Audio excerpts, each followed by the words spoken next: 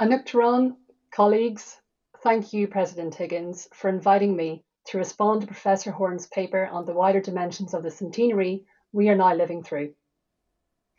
I have found, President, your own reflections on ethical remembering, Richard Kearney's hospitality of narratives, and on challenging what you have called a feigned amnesia around the uncomfortable aspects of the shared history between Britain and Ireland to be very useful when contemplating the themes of sovereignty, nation, and empire.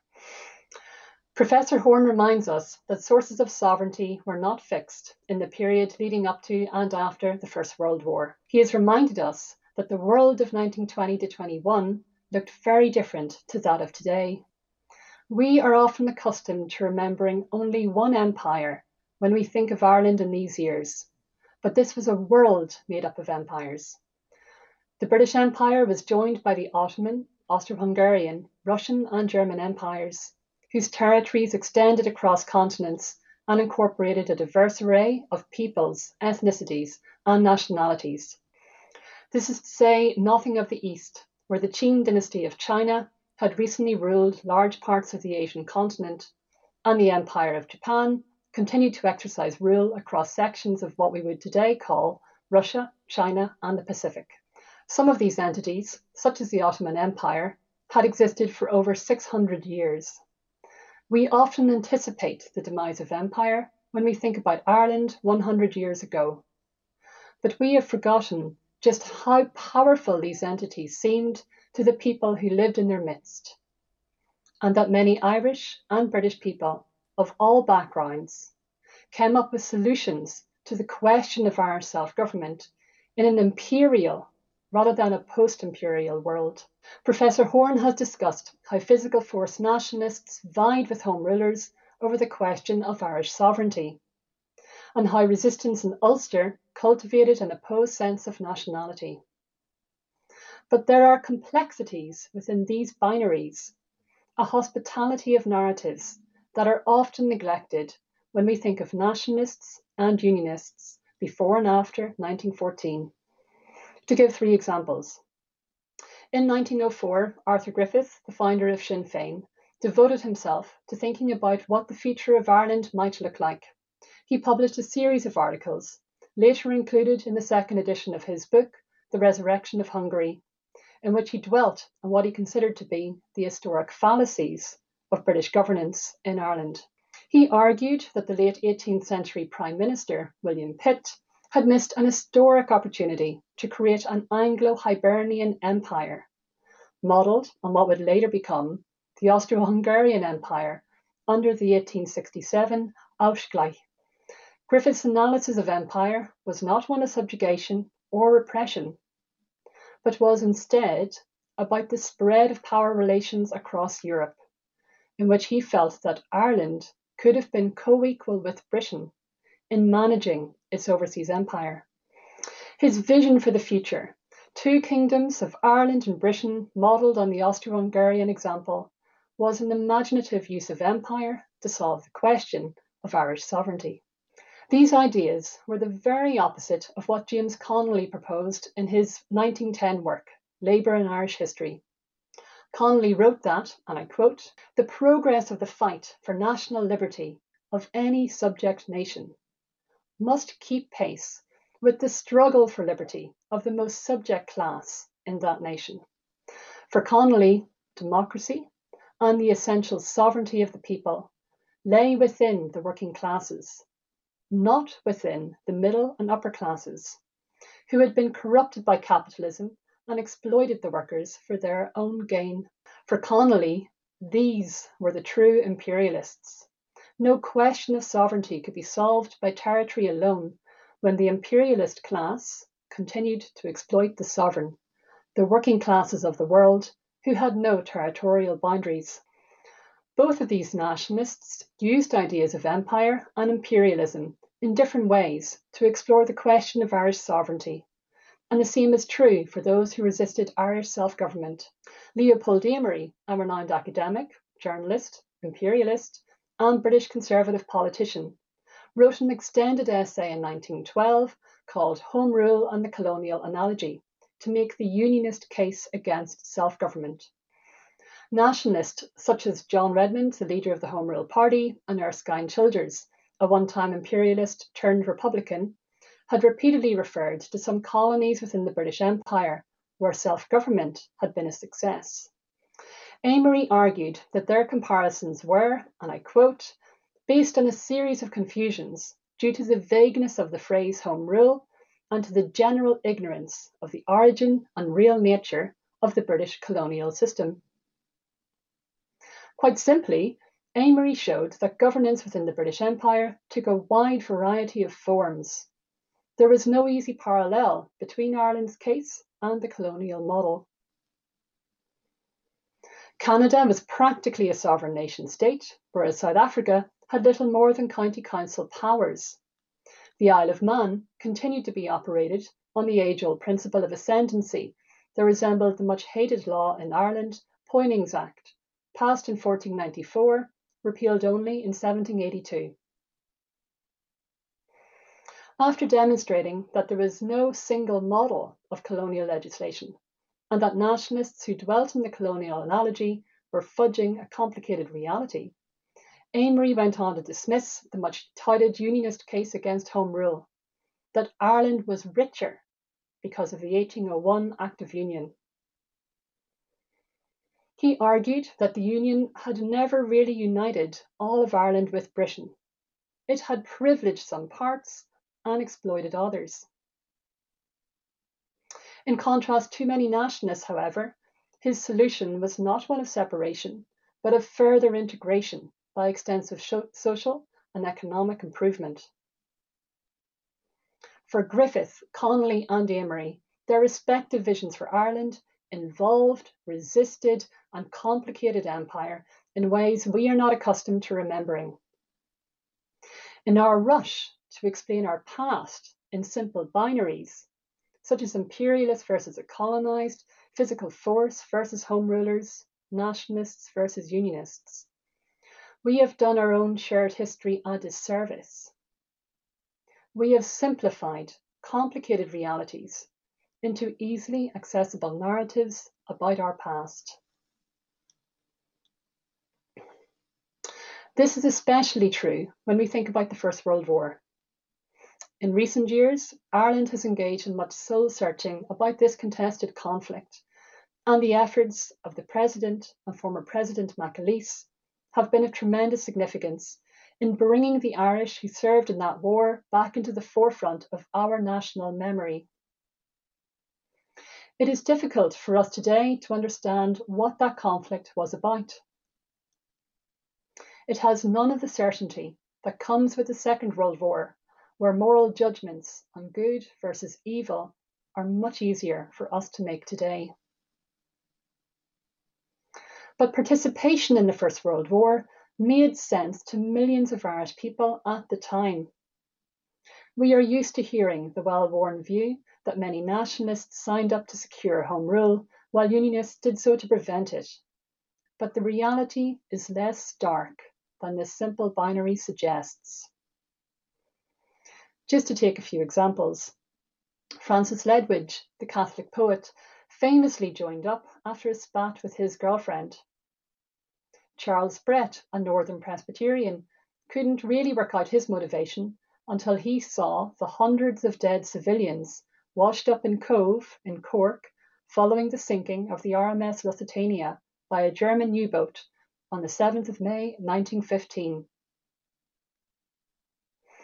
The Home Rule MP Thomas Kettle was in Belgium when the conflict began, and the atrocities he witnessed by the invading German army encouraged him to join the Allies as an Irish soldier in the Army of Europe. These men undoubtedly had other motivations as well, which differed from the incentives that enabled them to endure the war. And a similar variety can be seen in the millions of Irish women who rendered support on various home fronts and in field hospitals near the front lines. But all of this was framed by a general belief that we can find difficult to understand today, that the Allies were believed to have been fundamentally in the right, while Germany was in the wrong. And Professor Horne has shown how this discourse of Prussianism that Britain had resorted to barbaric methods, even endured in the War of Independence. He has also reminded us that the war didn't end in 1918 and has suggested that it was part of a greater crisis that lasted until 1923. I would add that other chronologies are equally important. Grief and disability had timelines which do not map onto the dates we commonly recall when thinking about centenaries. In 1915, the former Trinity College Dublin student, Captain David Campbell, lost his friend Levis at Gallipoli. Campbell wrote his memoirs in the 1970s, and he said that, and I quote, "I remember him every Armistice Day and mourn his loss afresh." 2 weeks ago, I read a story in The Guardian of the second eldest person in France who had just celebrated her 117th birthday. Hard to believe. Sister Andre, born in 1904, now in a care home in the south of France, had miraculously survived COVID. When asked why she felt she had lived so long, she answered, and I quote, "No idea.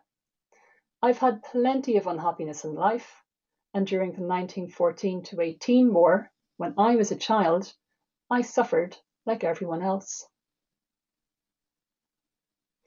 For Sister Andre, that conflict was still painfully present in her recollections. For David Campbell and the tens of thousands of Irish families who also lost loved ones in that war, the conflict didn't end in 1918 or in 1923, but had its own timeline.